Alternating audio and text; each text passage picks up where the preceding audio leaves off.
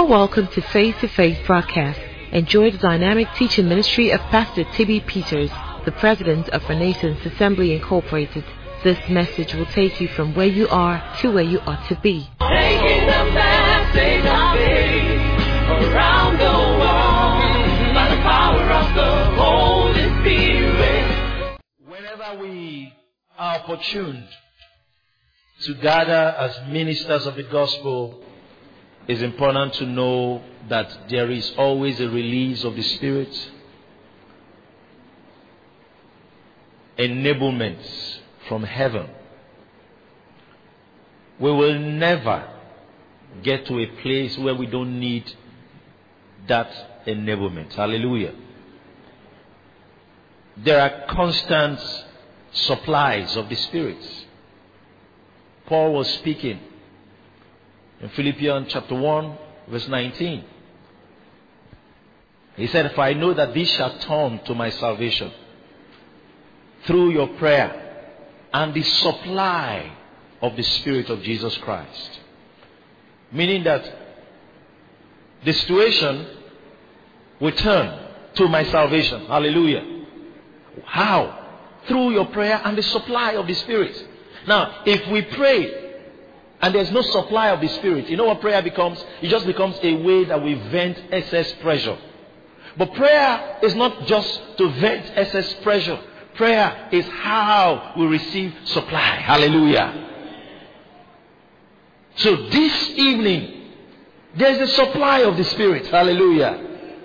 For every venture, for the projects ahead, for the months ahead, to close the year strong. Hallelujah. Supply of the Spirit. And anytime there's a supply of the Spirit, what happened was what Paul was talking about. He knows that it shall turn to my salvation. I know that there will be help when there's a supply of the Spirit. I know that when there's a supply of the Spirit, the job will be done. The task will be accomplished. Ministry will be fulfilled. That which the Spirit of God wants to get done will be done.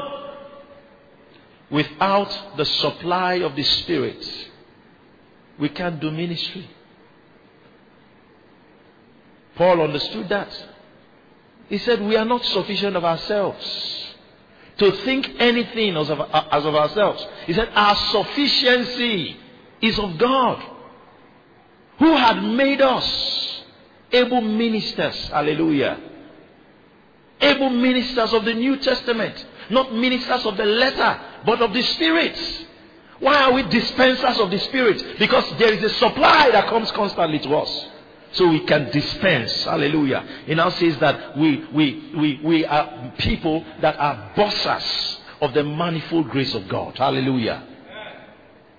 So as we go back to our stations, we'll be disbursing. Hallelujah. Manifold, the many-sided, hallelujah, grace of God. But we that are dispensing, we have to know how to constantly receive. We have to learn how to constantly receive. For us to constantly dispense, we have to constantly what? Receive. The greatest virtue in ministry, the greatest ability you can have in ministry, or the greatest thing you can know in ministry is how to receive. Glory to God. How to receive. The whole Testament, New Covenant, was designed for receiving. Glory to God. It was not designed for someone to make it happen. No, it was designed that we receive. Paul was asking, what do you have that you've not received of the Lord? Amen. So, there's a terminology that has been introduced over the years that changes the focus. We say, have you given your life to Christ? We don't actually give our lives to Christ. We receive Christ. Amen. We receive Christ. The actual thing that happened is that we received eternal life. We receive the Holy Spirit. Hallelujah. Everything that makes us who we are and makes us do meaning. We receive the gifts of the Spirit. We receive. We are receivers. Hallelujah. We are receivers. So understand that. This salvation we're talking about, we received it.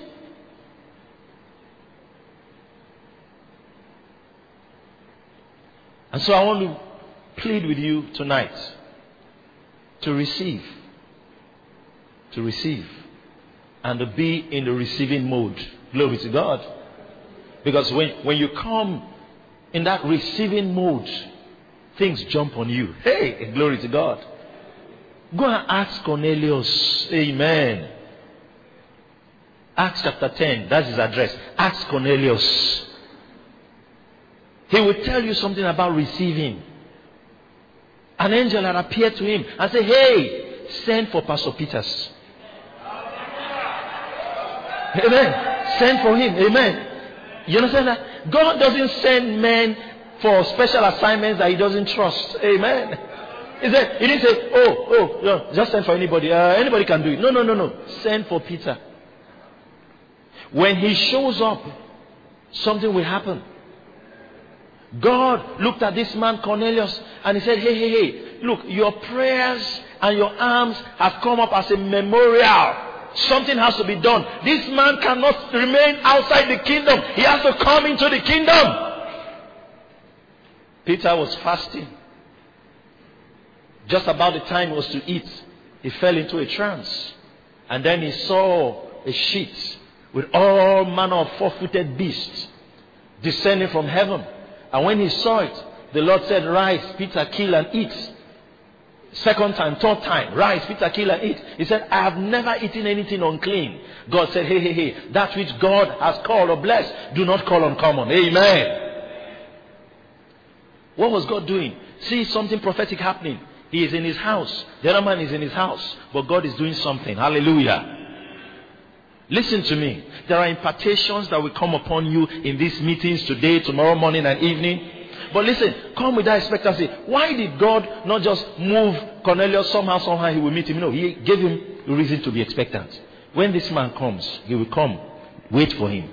So imagine, Cornelius was wondering, who is this kind of man that God is sending to me? Are you understanding me? Oh, is he a human being at all? Are you understanding me? That God is specifically saying that's what you need. Now imagine, an angel appears to you and he can't do anything for you. He's looking for a man to come and do what he can't do. Amen. That's why the Bible calls us gifts. When he said he gave gifts to men, he's not talking about the thing. He's talking about the man. He gave men to men. Amen. Receive me as God's gift to you tonight. So the angel said, wait till somebody is coming. Amen. But angel, you're already here. You came from heaven. Why didn't you bring the thing at once? Say, no, I cannot give it to you. There is someone packaged to deliver it.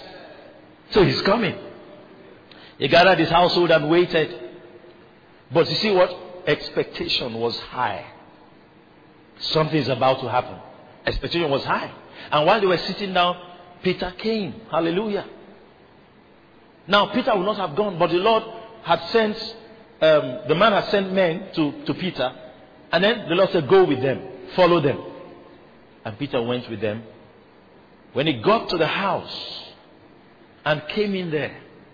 Now, it is not normal for a Jewish leader like Peter to be associating and communicating this glorious gospel to those that are not Jewish. Amen. Maybe they somehow would have thought it's for us. Although Philip had been to Samaria, but somehow there was still some doubts about what was going on. But now God said, look, let me prove to you that this thing is not just for you. Go there. The Bible says, while Peter was yet speaking. That means that there are several translations and explanations about that and commentaries about that particular chapter of the Bible.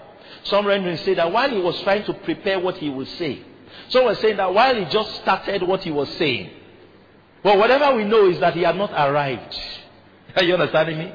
But expectation was collecting even when the one that wanted to share had not yet arrived. That's what expectation does. Amen. So imagine Peter saying the title of my message. Maybe he even wanted to say, are you sure that this thing is for you? Amen. We that were witnesses of his majesty. No, those are lines of Peter. Amen. Eyewitnesses of his majesty. I was with him on the holy mount when I heard a voice from heaven. Amen. say, "This is my beloved son, hear you him." I saw with my very eyes Moses and Elijah. Maybe that's what he wanted to say. The Holy Ghost left Peter on the pulpit and met the people in the pew. Amen. Why? Expectation. Nobody say expectation. Say it again, expectation. That's it. Expectation. Now let me say something to you as a minister of the gospel. When you learn to live and function with that kind of expectation that God can visit you at any moment, expectation is contagious. When you stay, it breaks forth in your church too. Hallelujah. That any church or group of people that gather and are always expectant, they will not be far from the move of God's Spirit. Amen. It's true. So it starts with the leader. So you learn to be expectant.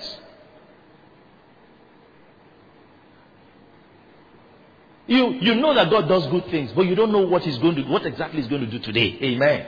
Oh, but God is going to surprise us. Amen. Glory to God. That's what it means to be like a child in the presence of God. Alright? To be a child. To be a child in His presence. You know, in a minister's meeting, you could make it difficult for yourself to receive. You know why? Because you came like a man of God. You understand that? You came like a man of God. I don't know even what that means, you know. No. Receive. And you see, the state of your heart. You know, there are times when people go to a place, and if you set your mind that you're going to minister rather than to be ministered to, sometimes you can even miss out. Amen. There's some young ministers I was counseling years ago, and I said to them, you know, most of the time they go for conferences, all right? Maybe they had the opportunity. Most of us growing up, you know, we had opportunities to be around great ministries. You understand that? This minister of the gospel is coming, and then we were in that meeting, and And so I was talking to these ministers, and I was telling them something. I said the times I had the opportunity to sit in Archbishop Benson Idahosa's meetings, my heart was glued on every movement. If he blinked, I received. If he walked, I received. Are you understanding me? Glory to God. So, let me tell you why I was talking to them. I found out that some of those younger ministers, maybe they hear someone like Pastor Benny Hinn came to Nigeria, or Bishop Oyedepo was in one meeting, or one minister of the gospel somewhere around the world came for a conference. You know what they are believing God for? When they come for the meeting, that the man will give them an opportunity to speak for 15 minutes. I said, listen, we're not thinking like that. To speak what? To speak what? I said, we came for those meetings, and we came with the expectation to receive. There will be many places to speak. Let my desire for speaking not block my desire from receiving. Let my speaking be interrupted in future.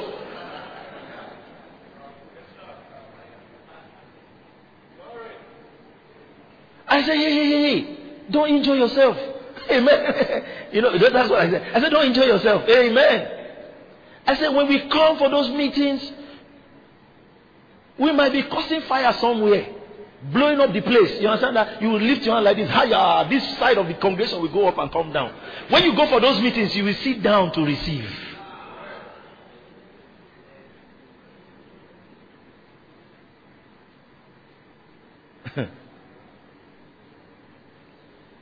Why? Because you understand that there are giftings and graces locked in personalities. Why it is so, we don't know, but that's how God designed it. Amen? That's how He designed it to be. And when you learn that, you find that it is easier for you to do ministry. Praise God. I found out that staying in the place that God had positioned you in is what makes ministry successful. Hallelujah. That's true success. It's not about trying to do something great. It's about doing what you were meant to do. Praise God. So in essence, in ministry, what we're doing is that we step into our inheritance. Amen. This is what we were born for. All right? What we're doing is what we were born for. Amen.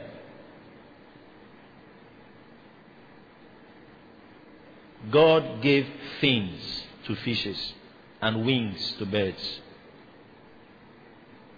So when fishes are in the river or in the sea, what they need is the fins. Amen. They don't need wings. So for me to sit down and be trying to achieve what someone with wings or the bird with wings will achieve when I'm a fish. Amen. You see where problem starts? So you find your place. When you come to the water, I'll show you who I am. Amen. When I come to the air, I will watch who you are. Amen. And enjoy it. Whoa, see flying. Man. Wow. All right. Let's come to the water. Let's see. Let me show you something. Amen. Say amen. Hallelujah.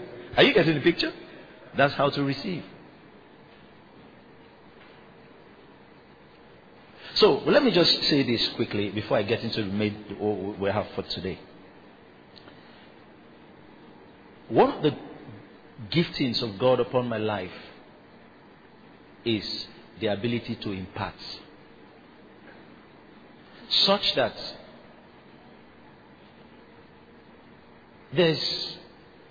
I don't know how to explain it, but even when we were not conscious of it, it was happening.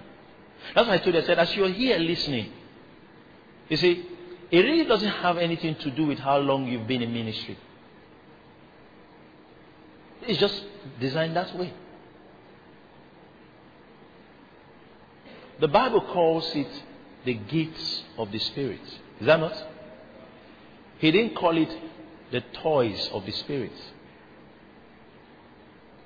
The difference between toys and gifts is that all of you here as adults, nobody still buys you toys, but you still receive gifts. Am I communicating? There's never an age you will get to that you will not receive gifts. So, you come for a meeting and there is a manifestation of the gifts of the Spirit. Don't behave like it's a toy. It's for the children. No, it's not for the children. It's for everybody. Whether it's the gift of prophecy, whether it's the gifts of healings, whether it's the gift of working of miracles, whatever it is, it's for everybody. We all need it.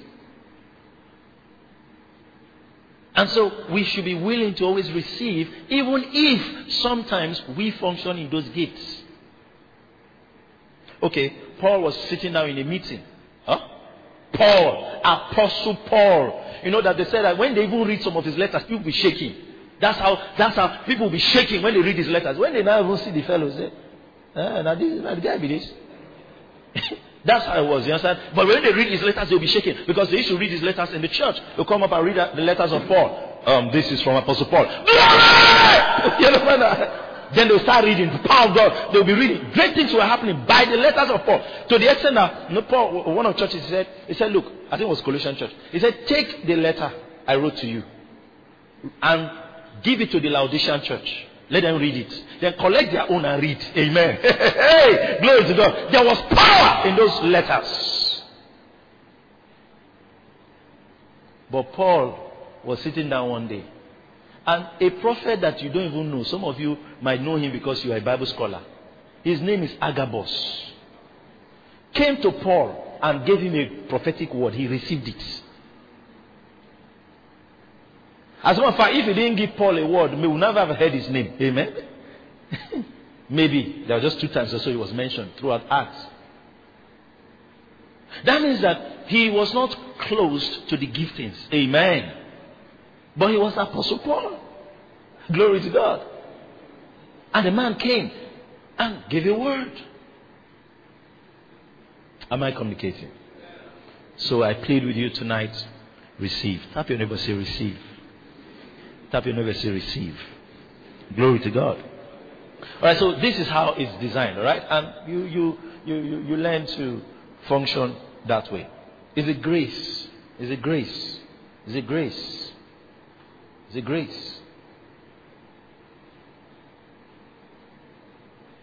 Someone I respect so much, doing great things in ministry. He's a much older minister, doing great things. So one day he called me and then he said, how do you do the television ministry? And then I said, we just do it. We just do it. So he said, of course you know why I'm asking. Because we've tried it. It's not just happening. Now let me explain. You know, God has blessed different people. There are churches that are financially very strong. You know, there are some churches, I'm not talking down anybody. There are some churches that their kindergarten church offering is more than another church's annual budget. Are you understanding me? I'm saying kindergartens, I mean children of between 0 and 2. The offerings that they give. I tell you literally, I'm not joking. You understand that? So, this particular church is a church that is financially strong. So, money is not the issue. So, they said, we have the money. We have all the equipment. If there's some equipment I even mentioned, I don't even have it. Are you understanding me? I don't have it yet. So how are you doing it? So, you know what I understood? I understood that it was a grace. So while we were talking, I said, I think this is what you should do. And he was not just asking, he wanted to receive. So I said, tell me what you are doing. He mentioned what he was doing, everything. I said, okay, do this, do this. I just told him 2 or 3 things. He said, why didn't I ever think of that? Because it's a grace. Amen. And by the way God has helped us, we were able to help them. I didn't give him money. Don't misunderstand me. The help was a spiritual substance communicated to that ministry. And then the ability to do TV also came upon them. Are you with me? Now, some people think that money is everything. No, you can have money in ministry and not be able to do the thing that money is supposed to be able to do. Amen. How many ministers have spoken about this school of ministry we do every month? No, several ministers. Several ministers. Someone sat me down one time. He said, please, look at me. I'm your friend.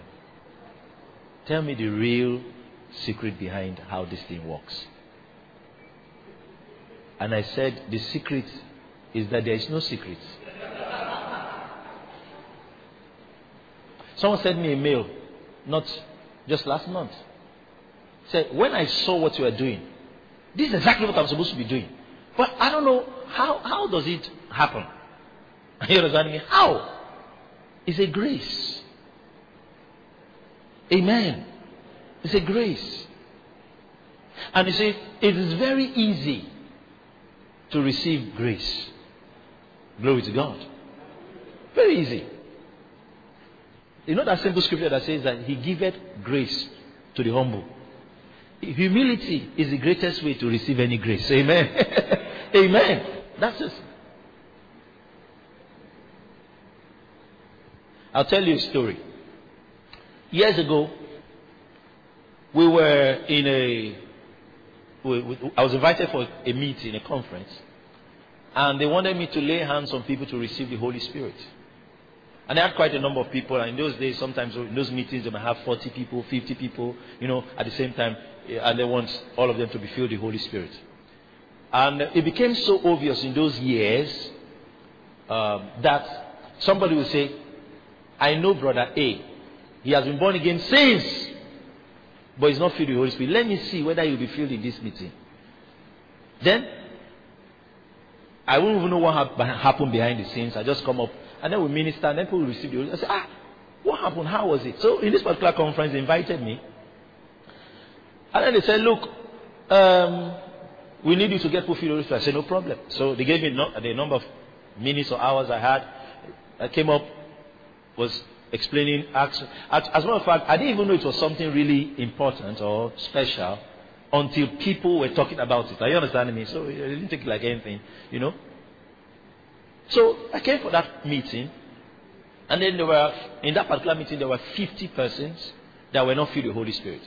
So, and we had some limited time to minister. So, I now called the people that invited me, leaders in that particular group. And I said, who are the leaders? They came. I said, okay, please, you're going to help me lay hands on these people, you know, they will feel the Holy Spirit.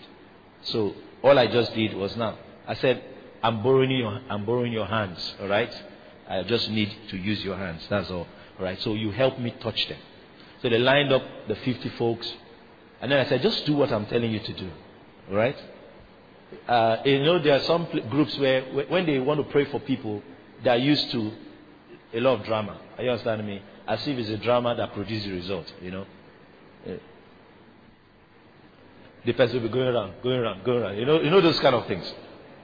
So and in that place, I know they do those kind of things. So I said, don't push anybody. See, just help me and touch the person, and they will receive. Okay? They say yes. So when the line of we were singing a song, and then when the signal of Spirit came to me, and I said to them, now touch them. So they said, lay hands on them. And one fellow was, when he laid hands on someone received, he said, whoa! He was excited, you know, good, you know, a good thing, good feeling, you know. So they laid hands. Out of the 50, 49 got filled immediately and were praying in tongues. So there was one person that was not filled. That was the only person they brought to me. So I said, bring that one. They brought that, and I laid hands on that one, and we had 50 over 50. Now, when that happened, it was a great meeting. Everybody was blessed. We closed and left. So when they were reviewing the meeting, the leaders of that organization, they now were fixing another one that they're going to hold. They now said, we don't need to invite that brother TB again. So what somebody actually said in the meeting, after all, we are the ones that did the work.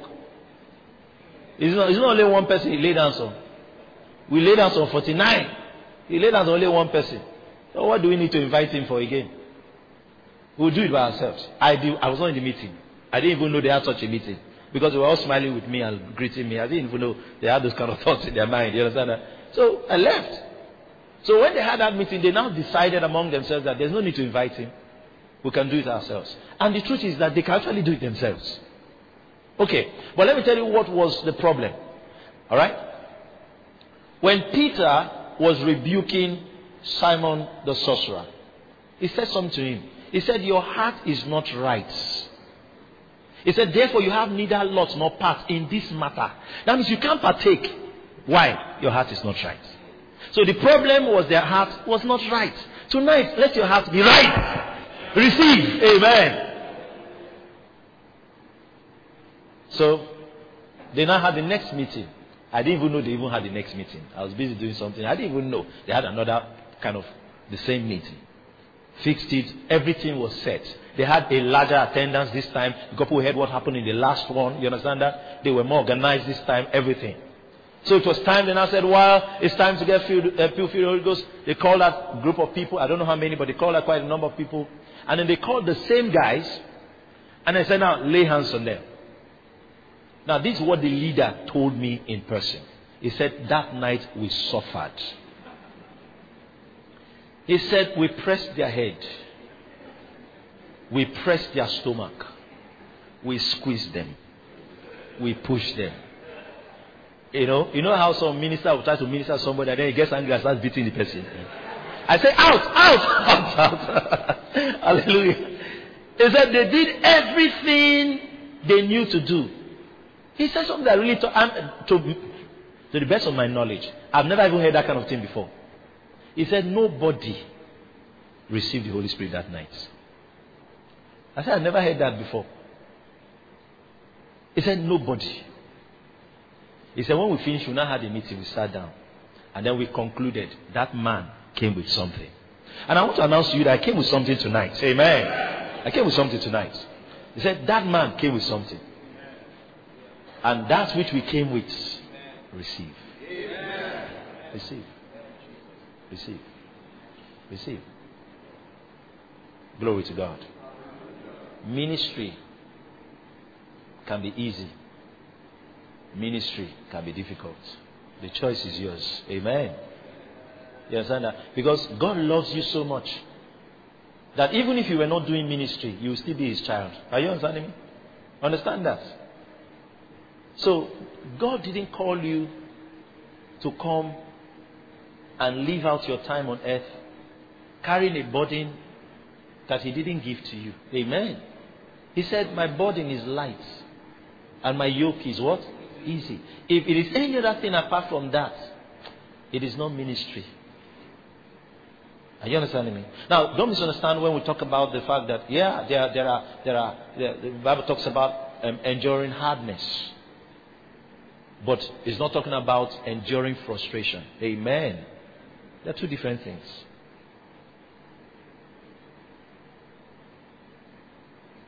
If you come up on the pulpit every Sunday and you feel like cursing your church members,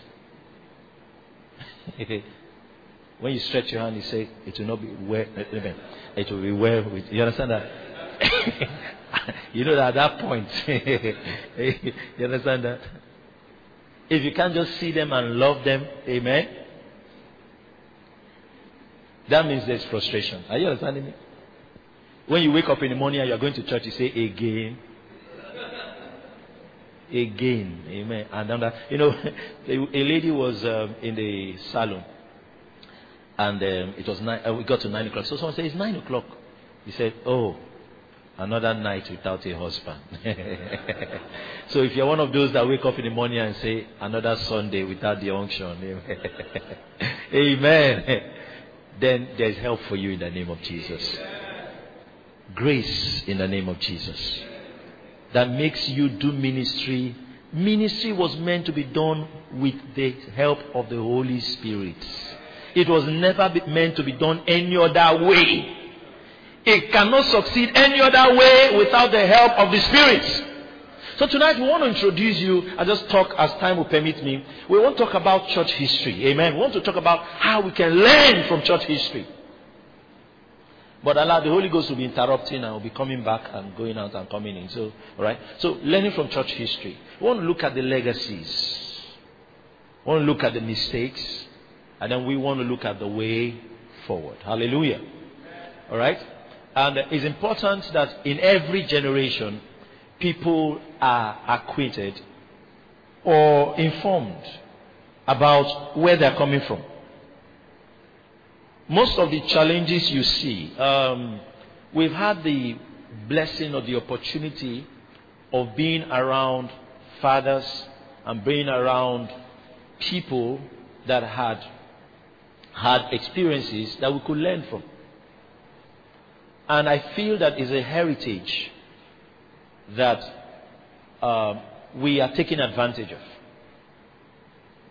And the reason for the stability sometimes you find even in our walk with God and in the things we do is because of such a background. Hallelujah. Which sometimes some churches and some ministries, some people might not have had the opportunity to have.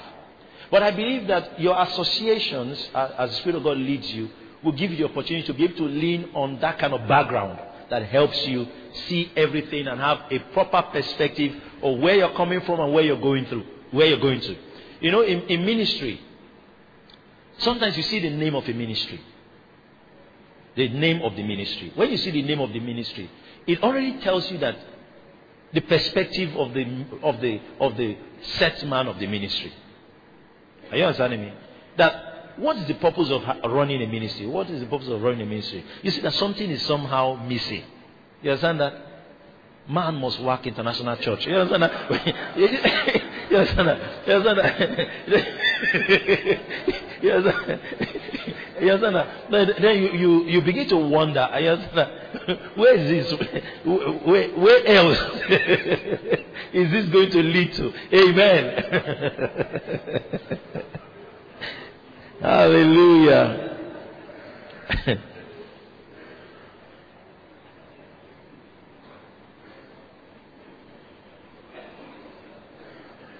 It's a privilege to serve in the house of God. So I'd like to start from Jude chapter 1, verse 3. However far we can go tonight, we'll go, but we're just going to minister to a few people. However far we can, distance we can cover. Look at Jude 1, verse 3. I'd like us to read it together, alright? 1 to go. Beloved, when I gave all diligence to write unto you of the common salvation, it was needful for me to write unto you and exhort you that ye should earnestly what? Contend for the faith which was once delivered unto the saints. Amen. He said, I paid attention. I took my time to write unto you. Hallelujah. When he said the common salvation, Paul also used that terminology one of the times when he was writing, he talked about the common faith, our common faith. Now when he said common, he's not talking about cheap. He's talking about something similar. You have it and I have it. Hallelujah. The same. Alright? So he said, to write unto you of this same salvation that both of us have. Hallelujah. He said, when I wrote to you, it was needful for me to do it. And to instruct you. To charge you, hallelujah, that what you should earnestly, when you see the word earnest, it talks about passionately. You should passionately, hallelujah, contend. The Greek word there to contend was like hold your ground, amen. Fight to preserve it, amen. Contend for the faith which was once delivered unto the saints. It is that faith that we're contending for that makes us look back into history. Hallelujah. To see the roots of all that is going on today in the body of Christ. Are we on track? Are we doing what we're meant to do? Or we're doing something else? You see, this is not a gimmick. It's not a game. Amen. It's not a game.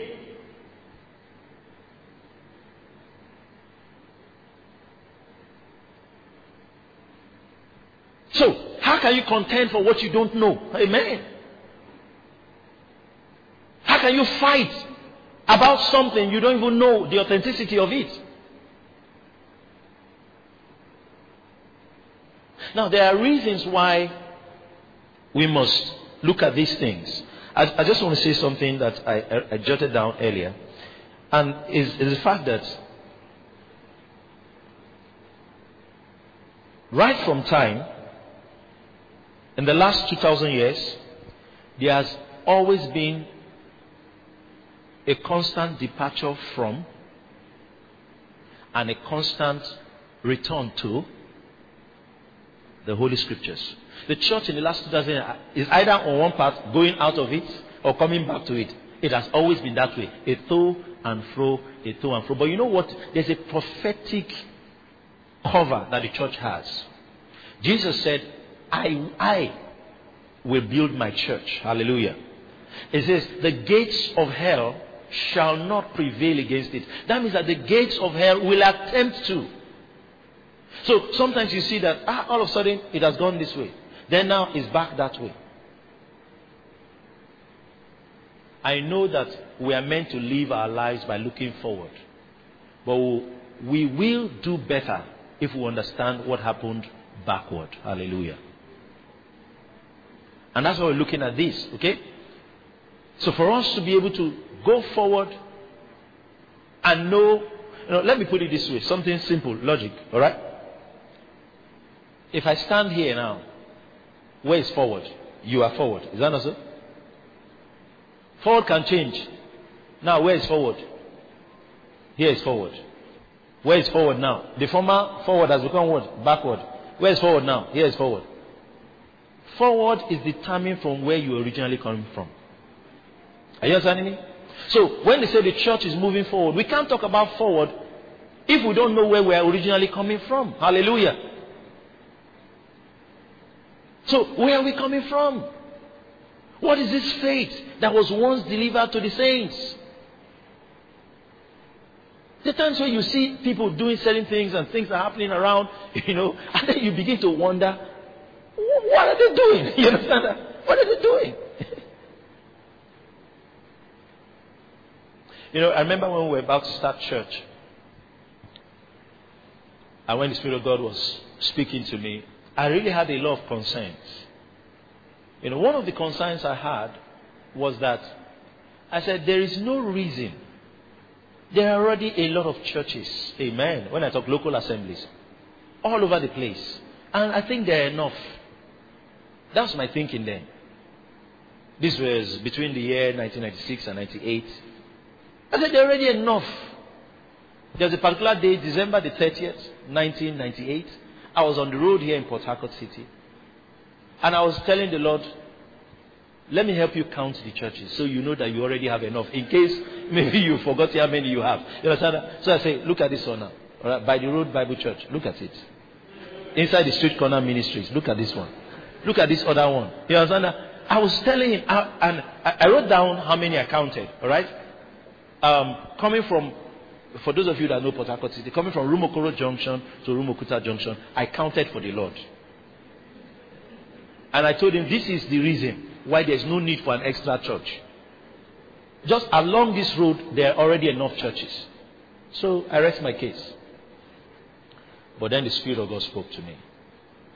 And that was the day I accepted to do what I'm doing today.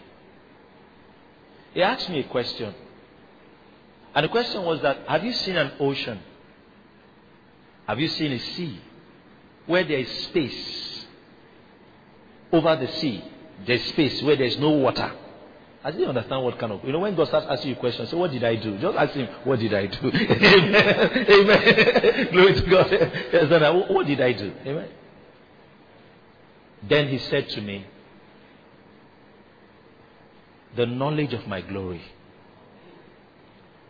through churches and ministries will cover the earth as the waters cover the sea. As the waters cover the sea.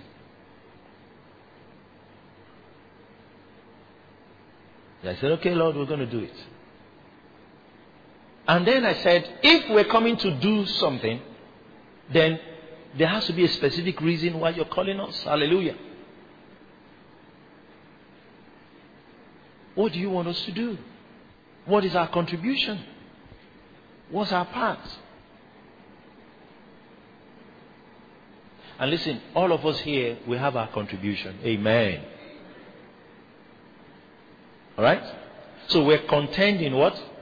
For the faith which was once delivered unto the saints.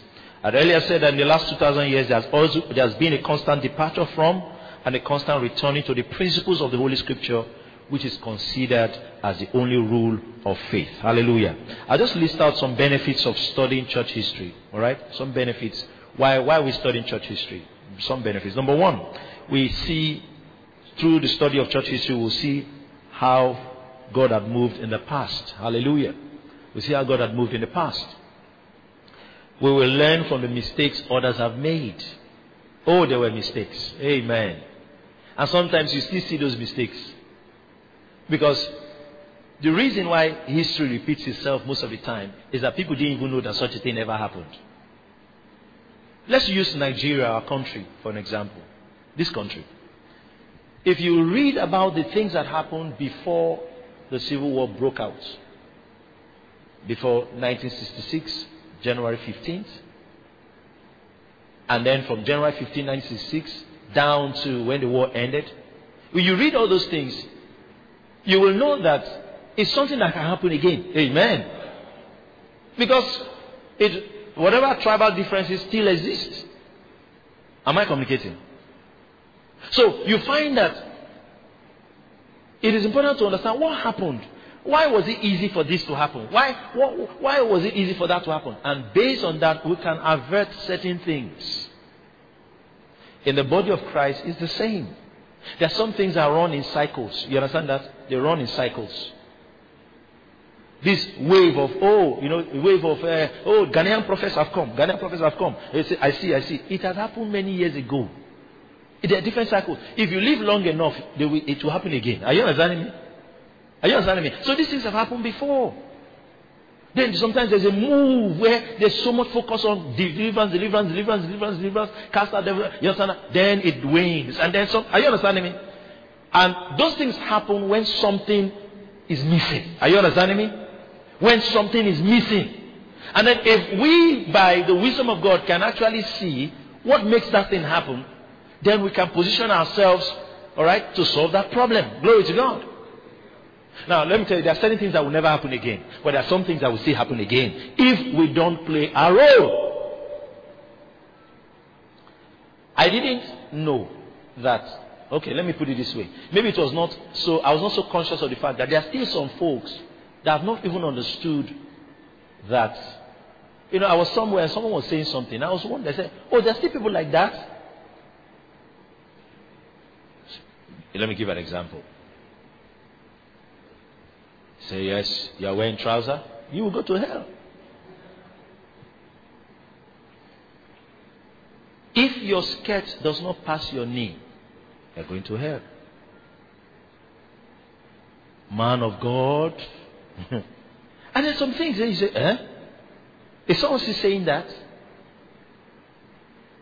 That means that there's still a group of people that the knowledge of what Jesus came to do has not really, they've not received it.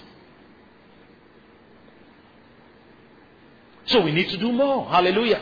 We need to get the message of the finished works of Christ out more than ever.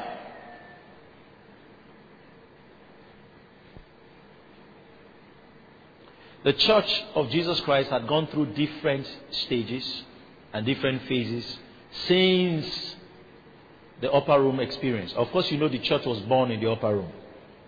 Alright, maybe tomorrow morning I'm going to talk about the things that happened in Acts chapter 2 from verse 1 to 47 and make you understand that these are the things that should remain.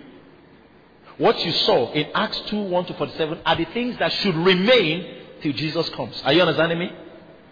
So if you want to know whether we are on course, that's it. We'll talk about that in the morning. But now let's look at it this way. In all the phases that the church of Jesus Christ has gone through, you find that from that upper room till date,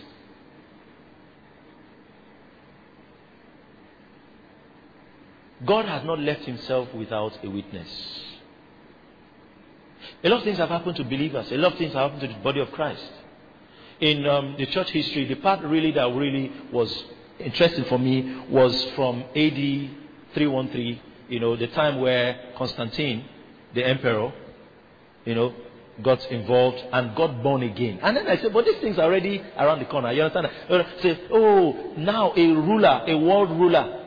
Now, before that time, all right, from the upper room experience to the year AD 312, what was happening at that time was that the church was under intense persecution. There are about 10 emperors that had ruled within that period. And they persecuted the church. They killed believers. Oh, you know, baptism as we do it now, it's just, oh, you want to get baptized. In those days, in the apostolic days, baptism is also a way you openly declare your faith. Are you understanding me? So you come out to be baptized. And it can't be done in secret. It has to be done in a river. Everybody say, that guy is part of them. I was there when he was baptized. He's part of them. He's part of them. So it was very easy to locate believers. Just find the ones that were baptized. Amen. And so the persecution of the church was so strong. But we were studying and found out that in all the various circles of church, 2,000 years, it was when persecution was strongest that they had the greatest results. That's why Jesus said, one of the blessings that come is persecution. He said that persecution is a blessing. So in any church age where persecution is absent, something that produces what we are, produces what we are meant to produce is also absent. So I will just focus on the time there was no persecution. And the church age, they have been praying. People were dying, people were killed. Time will fail me to go into the details of it. And several people. Then it came to a particular time when that Emperor Constantine came and began to rule. Then he got born again. Yes, he actually got saved. Wow, that was a big deal. It's just like today we say, oh, a serving president is born again and filled with the Holy Ghost. But you know something? no serving president or politician can save the church. The church, the only help that the church needs is the help that comes from Jesus himself. Any other help that is offered is like somebody hearing that a woman is pregnant and wants to relieve her of keeping the child for 9 months. Amen. And say, it's 3 months, let's help. What you will produce will not be a child that is complete. Are you understanding me? So any external help that tries to come, say because if now in Nigeria, for example, let's suppose that there's a revival in the Senate, there's a revival in the House of Reps, and everybody gets born again and feel the Holy Ghost, Nigeria will change. Nigeria might change, but it doesn't mean it will be positive at the end for the body of Christ. Amen. Truly. So we'll be careful about what we desire. So the Constantine guy got saved. And then he decided that, look, since I am born again, everybody must be born again. So he came up with a law, a decree. They have what they call the Edict of Milan. And when they came up with that, it was first an act to tolerate believers. That means that don't persecute believers anymore. But now they also came up with another act that everybody must be saved. But that's not how God planned for people to be saved. He didn't plan for people to be saved at gunpoint. Are you understanding me? You'll give your life to Christ or you die. He didn't plan for that. Salvation was meant to be something, a choice. Are you understanding me? So now, this is a man that is trying to help God. Amen. Are you understanding me? This is the easiest way to evangelize the world. Come up with a decree in Nigeria. Amen. Everybody must be saved. You either saved or you die. And we're told that at that point, the emperor became the leader of the church and the leader of the state. God never planned for it to be so. Even in the Jewish and among the Israelites, God separated the governance of state from running of the spiritual affairs. Always separated it. There was a prophet and there's a king. Always. Never was the king the prophet, at least to the nation. And never was the prophet the king. Are you listening? So, Constantine became everything. And from that point upward, up till when Roman Catholics, I'm very careful about that side, amen, came in, what had happened was that you now have people that were not saved at heart, but had the actions of church. Are you understanding me? They are not saved, but they go to church. It was not like that before. If you read the scriptures in Acts, there was a part where the Bible says that, and the fear of the Lord came upon the church, and nobody added themselves to them. Are you understanding me? Meaning that it was clear, these are the saved ones, these are not the saved ones. That's how it was in Acts. Hallelujah. Unbelievers did not try to mingle. Are you understanding me? They know they are not saved. But when this Constantine guy came and said, hey, this is how it's going to be, so people are afraid. You understand that? So there's a story about how in certain parts of Europe, some of them that worshipped idols and had believed in several gods, polytheism, believed in several gods. You know what they started doing? They are still worshipping their gods, but they name them after angels, amen, and saints. Are you understanding me? So if you come there, you say, what's that there? You say, no, this is this thing of Angel Michael. You hear something from the Bible, you will leave them. Are you understanding me? But it's just a new name they gave to the same idols that they have been worshipping before. So the truth was that there was no real transformation. It was just a surface thing going on. And that decline continued. But I want to focus on what happened before Constantine. Amen. And how that age, which we've come to refer to as with the age or the era of universal Christianity, or some will call it Catholic Christianity. What they mean is that, there was some kind of unity amongst the people in the body of Christ. It was one holy apostolic church, so to speak. In that age, the things that happened then are the things we should still look out for, long before the Constantine guy. Amen. Now, I'm not talking like he's the baddest guy in the bunch. Permit baddest. You understand? No, I'm just trying to explain that he his intended good did not now help the situation. Hallelujah. Alright, so I'm going to show you 3 important things that happened before that time. Hallelujah. And they should remain even today. Glory to God. Number 1. Most Bible historians always start their talk from AD 70.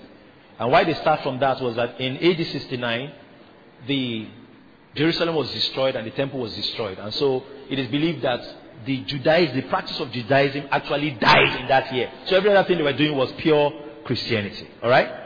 And in those ages, in those seasons, a lot of things, they preached the gospel to their own world. Their world heard the gospel. The world that they lived in at that time all received the gospel. And so number 1 thing that marked that generation was the flame of evangelism. Hallelujah. So in any generation that you look at and that flame of evangelism is not burning, that fervor for soul winning is not there, then it means something is absent. Glory to God. That I am saying also applies to your church, your ministry. If that flame for evangelism is not burning, something is missing. Glory to God. Something is missing. Why? What is the role for the fivefold ministries? And he gave some apostles and prophets and evangelists and pastors and teachers. For what? For the perfecting of the saints. To do what? To do the work of the ministry. What is the work of the ministry? To reach the world. Hallelujah. So, if you want to look at the role of the church just in 2 ways. 1, what we're doing is building the church and reaching the world. Basically. Are you understanding me? Those are the 2. Every other thing is an offshoot of those 2 things. Building the church, reaching the world. Building the church, what? Reaching the world. Building the church to reach the world. That becomes part of the church that is built again to reach the world. Amen. Now, if we don't want to get into too many things that will make you say there are 8 purposes or 12 purposes, just put it this way. It's as simple as that. Building the saints, alright? And then reaching the world. It's easy, is that not so? Very easy. Praise God. So, once that flame of evangelism is out, you know that. So, within that age, long before the Constantine guy came, there was that flame of evangelism. Christianity reached the entire Roman Empire. Christianity moved from the east to the west, to Western Europe, reached far, went so far, reached everywhere. By the 4th or 5th century, crossed into Britain, and much how the gospel got around the whole world. Glory to God.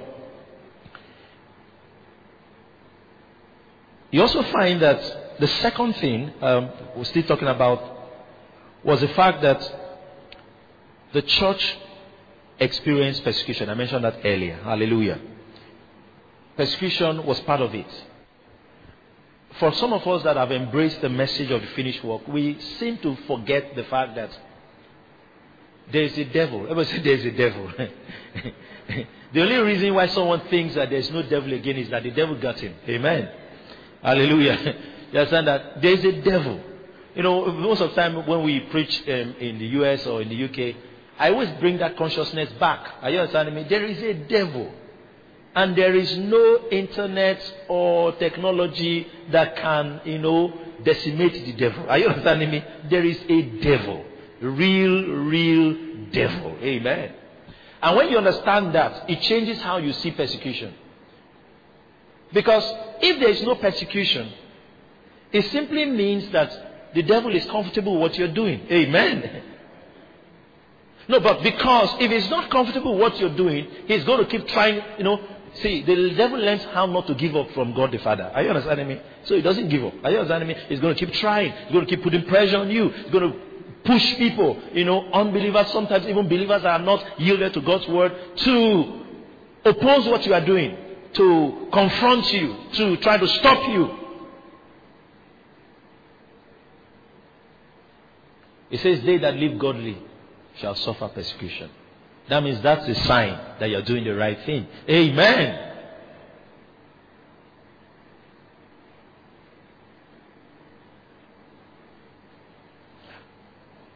For the purpose of those of you that are taking notes, let me just give you the different eras in Christianity. Then we'll be taking it to different eras, all right? So I have here 6 different eras of church history.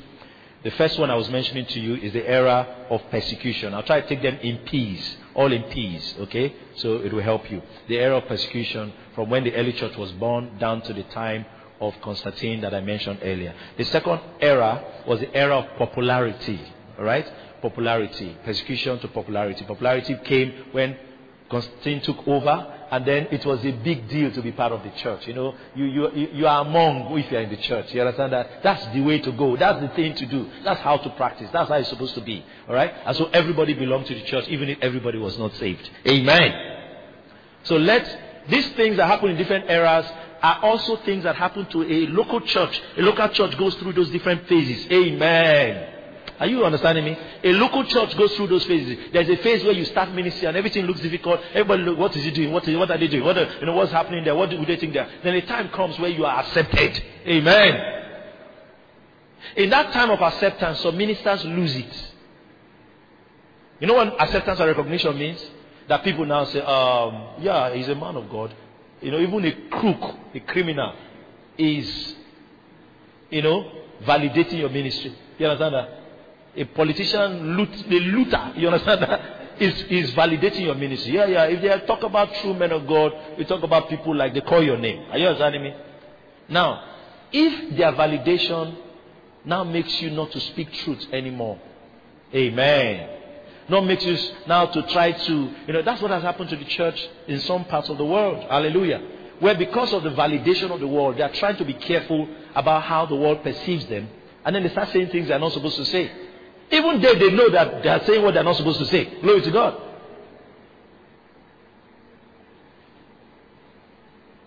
For example, the issue of gay marriage. There's no gracious exemption for the fact that the scriptures clearly define what marriage is. What's the definition of marriage? Genesis 2. Therefore shall a man leave his father and his mother and be joined to another man.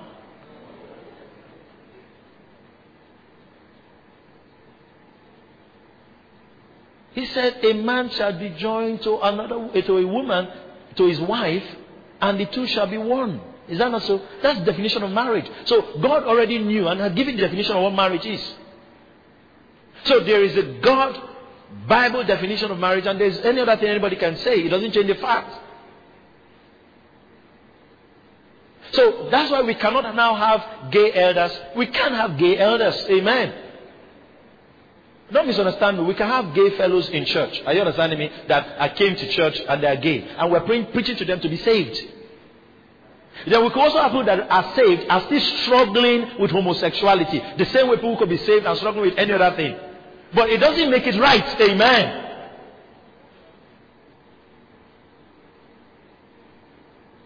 Some of them need to renew their mind. Some need to be prayed for. You devil, lose your grip on this brother. Lose your grip on him. Loose! Then the thing will go out. Hallelujah. And then he will be straight. Amen. Glory to God. Pastors understand that. Don't joke with that. There's nothing modern or civilization or anything about it. It's just demonic. Amen.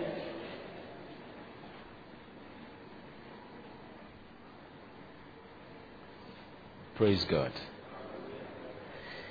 So the age of popularity. Then we have the third phase. The era of the popes. That was almost 1,000 years. Amen. The era of the popes. So persecution, popularity, popes. Then the fourth era is the era of the Protestants. Amen. Then the fifth era is the era of progress. And then the sixth era is the present era. So I'll take it again. Alright, if you're writing down. persecution, popularity, popes, Protestants, progress, and the present. I'll take it one more time. Persecution, popularity, popes, Protestants, progress, and present. Now, every local church goes through these phases too. Amen. Yep. Goes through those phases.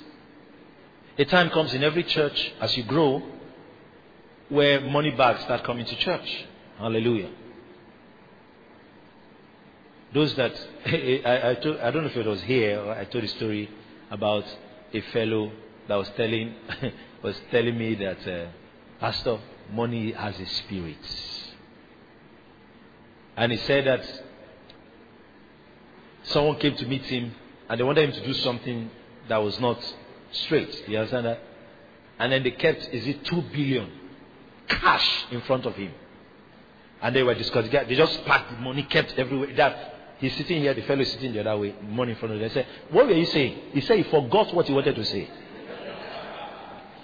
He's trying to talk, he was stammering. He said, what's wrong with me? The guy said, talk, what are you saying? And when he's talking, the guy is looking at the money.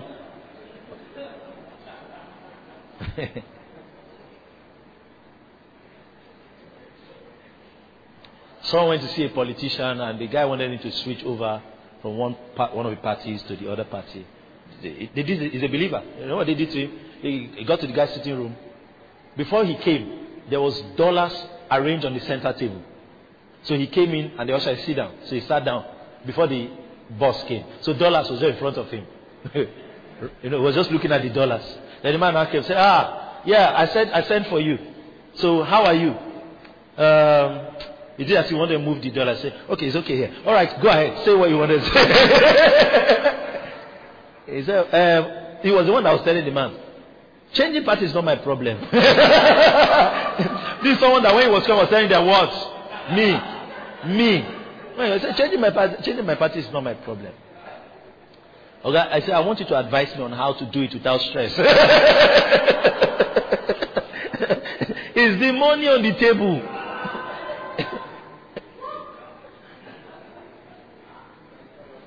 So that era of popularity was an era also that brought great prosperity to the church. Some people say that they don't even think the church had prospered now as it prospered then. The church had money.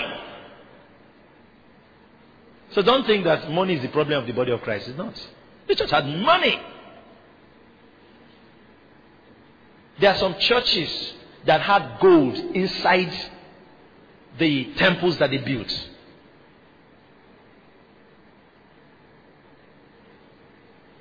If you even hear some of the comments that some of the popes made sometimes, you even wonder some things they said. Someone said that even if angels come into our church, they'll be tempted not to go back to heaven. Because, you see, they were that prosperous. They had money.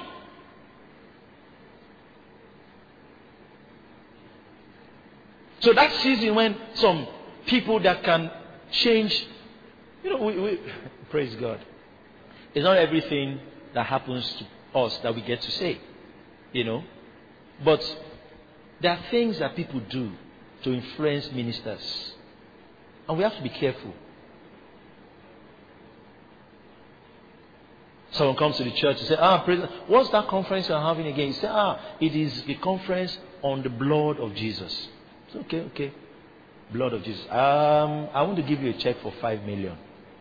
But I don't like the title of the conference. It's too bloody for me. You understand? Can you remove that blood thing in the conference? Let's call it a new name. Let's repackage the conference.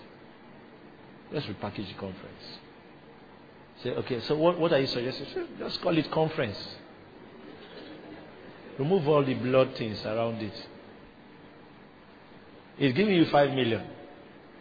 So, okay, is it only blood you want me to remove? Only blood? What about the Jesus?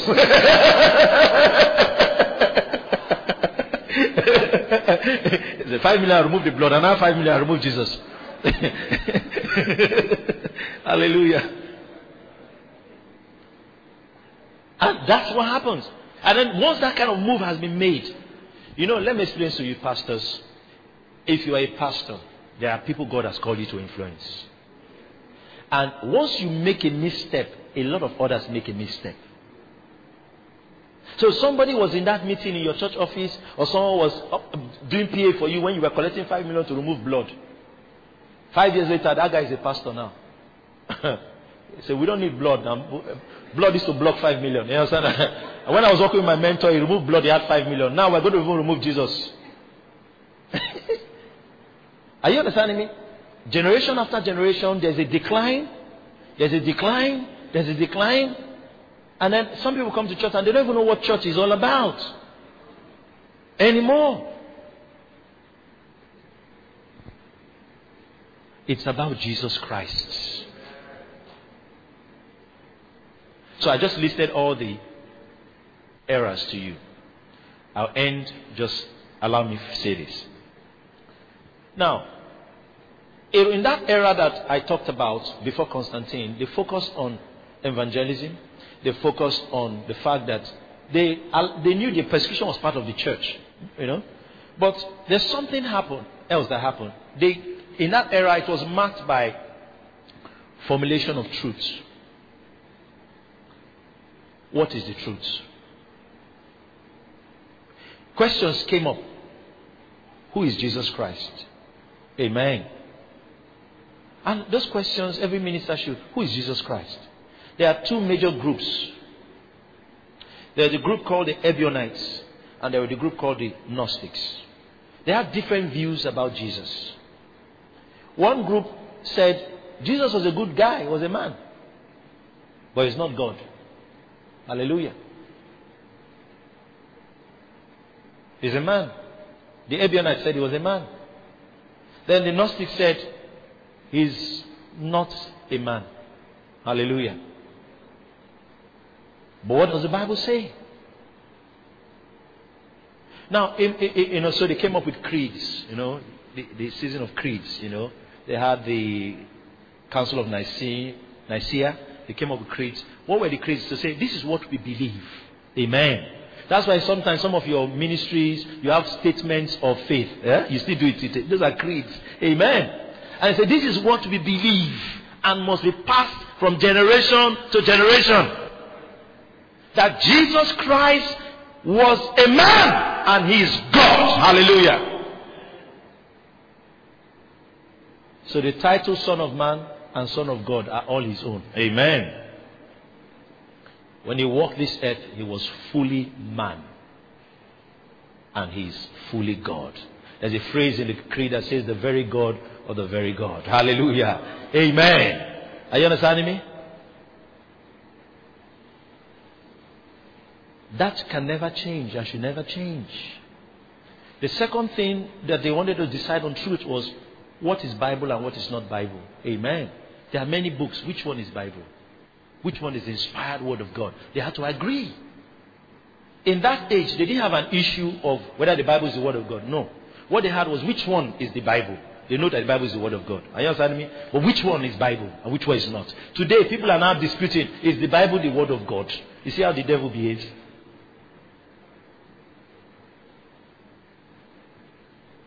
All scripture are given by the inspiration of God and is profitable for doctrine, for correction, for instruction in righteousness, that the man of God may be thoroughly furnished what? Unto all good works. That's scripture. So, what's the scripture? What is scripture? What Aristotle said, or Origen said, or Plato said, is not scripture. Amen. Are you understanding me? So you can't build your church on what any of them said. Hallelujah. It's built on what the Word of God says. Some of us might think we've passed that stage. And I want to expect that we've passed that phase. Because we should be in the phase now, okay, we now know the scripture is the word of God. Now, rightly divide it. Know the difference between old and new. But let's first come to that part. What is scripture? Hallelujah.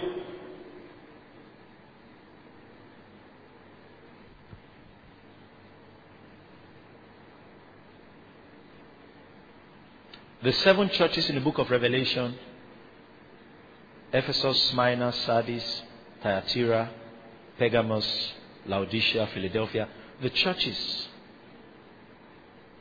people agree that what Jesus addressed likely was also the same phases that the church had gone through. Hallelujah. From then till date. We'll have time to look at that tomorrow. But get this in your spirit. God is building His church. Hallelujah. Through you. And at the end of the day, the gates of hell will not prevail against His church. Hallelujah. The gates of hell will not prevail against His church. You know why you're hearing these things? Perhaps there is an onslaught of darkness coming to distract people, churches, ministries. Some of them, it could even be a blessing that came. But the blessing now becomes like a distraction. Are you understanding me? A pastor got lottery. American lottery, yeah? To travel to America. And then he got to America. And when he arrived the streets of, I can't remember the city now, it's in New York or so. Ha! Man. The guy forgot what he went there to do. It's not ministry he went to do. Now ministry was trying to reach him. There's some pastors in the denominational church in Nigeria, a large church, if I mention the name, you know it. When they started their Africa Meet program, churches to start planting churches in Africa, they sent some pastors in training to South Africa. If it was Europe or North America, I would have said South Africa. When they arrived South Africa, the guys, they forgot where they came from. I almost mentioned the name of church. Let me not mention it. So the leader of the church said, as they are there, sack them. So they sacked all that generation. They sacked almost all of them. Why? They said they went there. Some of them, for the first time, went to see a real beach, and they were snapping pictures with naked women. the excitement of traveling.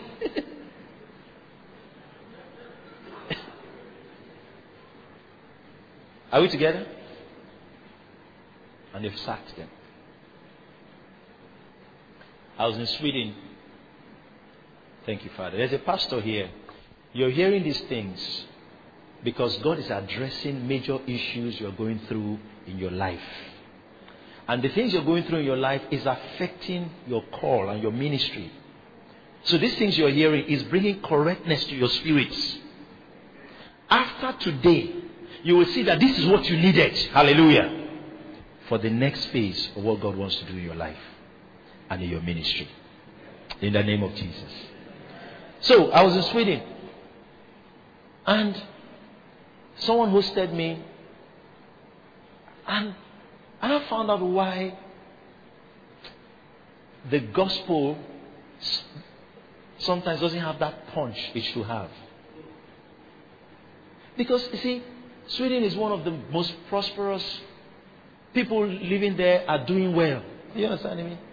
Even some of them are doing better than people living in America. Life is good. The Scandinavian countries, Norway, Sweden, they're doing well financially. There's money. So there's a lot of enjoyment. So I arrived. I've told the story several times. I arrived. And then we are coming for a meeting. I'm coming to blaze the place. You understand that? You know, there's blazing. You understand? When you get there, I say, open my mouth, fire! You understand? I'm coming to blaze. So, I arrived, I think, on a Thursday. I came in from London. I arrived, and then I was in my hotel room. Then the man of God said, he showed me the program they have for me. If I go through that program, I will forget what I came to preach. See, program. In the evening, they're going to take you for cinema. In the morning, they're going to take you sightseeing. In the afternoon, you're going to have lunch with social people. Then the women group want to do this for me. Then this want to do that for me. Some are even 1 hour to the preaching time. You know, on your way to social place, you will check on this and take pictures at social place. You know what I told the man? I said, if I came on a tour, I will come on my own. I said, I'm in London every other day. I could always stroll into Sweden.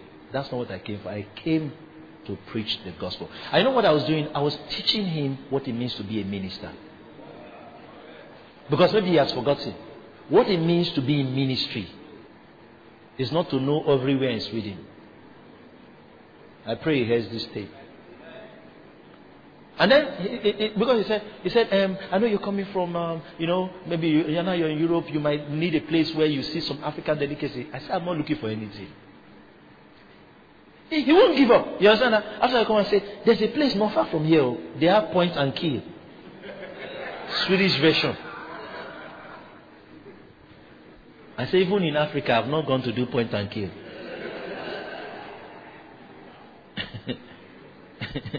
Amen. They have everything lined up. He'll bring this drink. I said, this drink is a life-giving something vitamin. It was produced so and so. We brought it specially. I said, thank you. He will come and say, you've not drunk it. No, sir. Take this one. I said, how will it help the unction?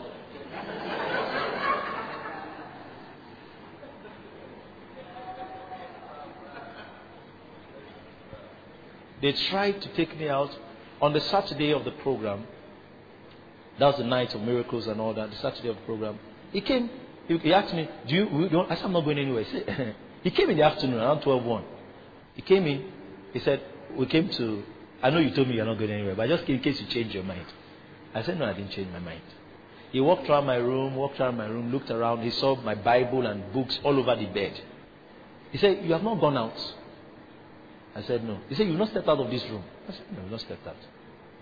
He walked around. You know what he did? He touched the TV. It was cold. He said, you were not watching television. I said, no. He couldn't understand it. He said, so what are you doing? I said, I'm doing what I came for.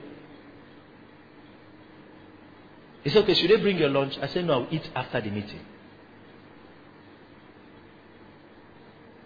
Then he left. On Saturday night, when the power of God hit that place, when we came back for the meeting, he said, how can I have this thing in my church every time? I said, by staying in the house the way I stayed.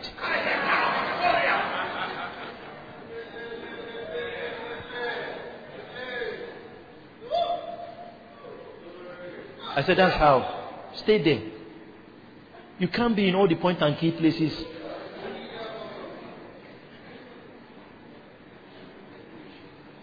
So in that meeting, the man was shouting in the meeting. You know why he was shouting? The power of God broke through. After there are different phases. There's phase of the vocal gifts. There's a phase of the revelational gifts and the power gifts. After the power gifts, we now start flowing the revelational gifts. So I'll stand in front of this person and then words will come.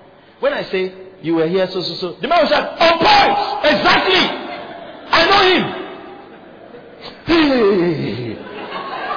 Then I'll go to this person and I'll start. He said, yes! Then he came and said, everything was exactly. And I said, you want to see that? It can happen every day in your church. But you have to lock Sweden out of your life.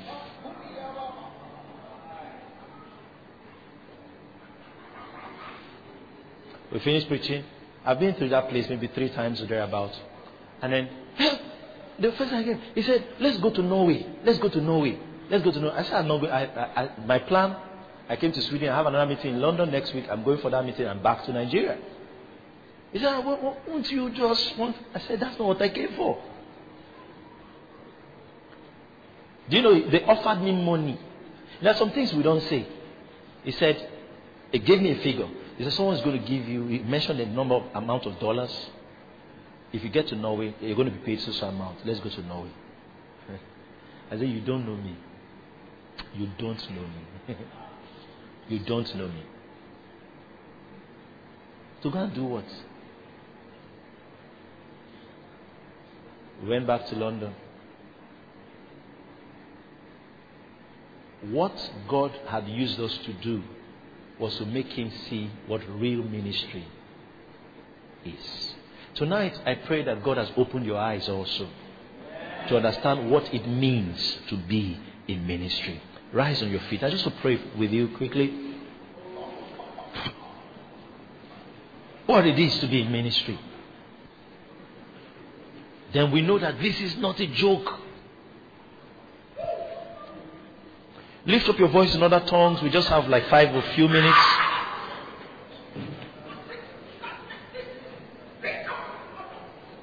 Lift up your voice in other tongues everywhere.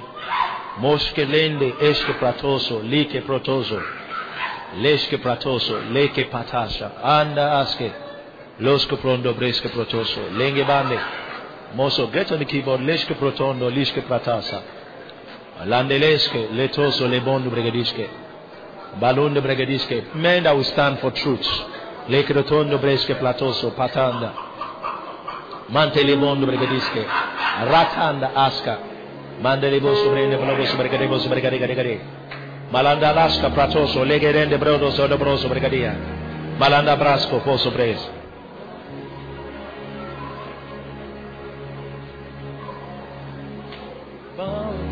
Is all we've come to do.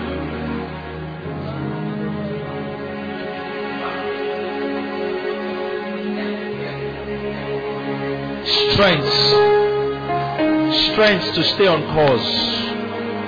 To stay focused, to keep your eyes on Jesus and nothing else. That strength is coming to your spirit to stay on course, to keep your eyes on Jesus and no one else. Nothing else but Jesus. No one else but Jesus. Always Jesus. Always Jesus. Is all you've come to do. Yes, Lord.